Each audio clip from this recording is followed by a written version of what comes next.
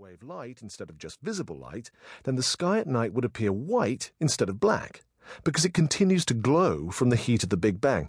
Oh, and because atoms are so small and are constantly recycled, every breath you take contains atoms that were once breathed by Julius Caesar and Elvis Presley.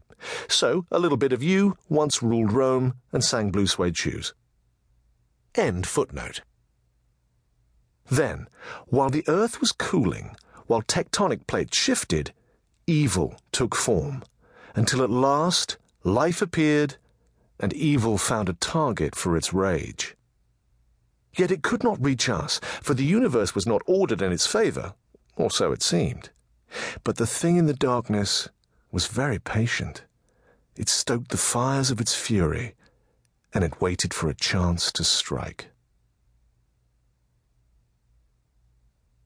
Chapter 2, in which we encounter a small boy, his dog, and some people who are up to no good. On the night in question, Mr. Abernathy answered the door to find a small figure dressed in a white sheet standing on his porch. The sheet had 2 holes cut into it at eye level so that the small figure could walk around without bumping into things, a precaution that seemed wise, given that the small figure was also wearing rather thick glasses. The glasses were balanced on its nose outside the sheet, giving it the appearance of a short-sighted and not terribly frightening ghost. A mismatched pair of sneakers, the left blue, the right red, poked out from the bottom of the sheet. In its left hand, the figure held an empty bucket. From its right stretched a dog leash ending at a red collar that encircled the neck of a little dachshund. The dachshund stared up at Mr. Abernathy with what Mr. Abernathy felt was a troubling degree of self-awareness. If he hadn't known better, Mr. Abernathy might have taken the view that this was a dog that knew it was a dog and wasn't very happy about it, all things considered.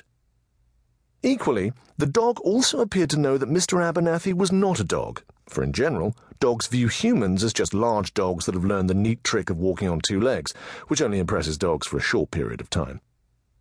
This suggested to Mr. Abernathy that here was a decidedly smart dog indeed, freakishly so. There was something disapproving in the way the dog was staring at Mr. Abernathy. Mr. Abernathy sensed that the dog was not terribly keen on him, and he found himself feeling both annoyed and slightly depressed that he had somehow disappointed the animal. Mr. Abernathy looked from the dog to the small figure, then back again, as though unsure as to which one of them was going to speak. "Trick or treat," said the small figure eventually from beneath the sheet. Mr. Abernathy's face betrayed utter bafflement. "What?" said Mr. Abernathy. "Trick or treat," the small figure repeated. Mr. Abernathy's mouth opened once, then closed again. He looked like a fish having an afterthought. He appeared to grow even more confused. He glanced at his watch and checked the date, wondering if he'd somehow lost a few days between hearing the doorbell ring and opening the door. "It's only October the 28th, he said.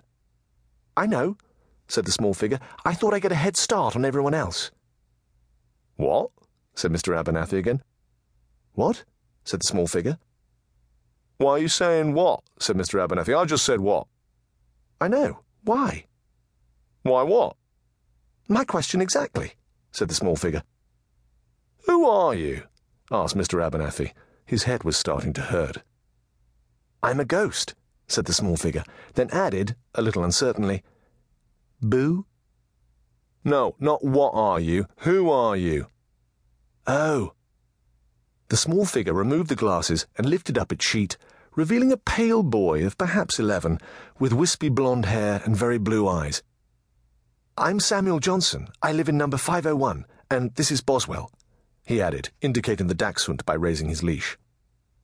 Mr. Abernathy, who was new to the town, nodded, as though this piece of information had suddenly confirmed all of his suspicions. Upon hearing its name spoken, the dog shuffled its bottom on Mr. Abernathy's porch and gave a bow. Mr. Abernathy regarded it suspiciously. "Your shoes don't match," said Mr. Abernathy to Samuel. "I know. I couldn't decide which pair to wear, so I wore one of each." Mr. Abernathy raised an eyebrow. He didn't trust people, especially children, who displayed signs of individuality. "So," said Samuel, "trick or treat?" "Neither."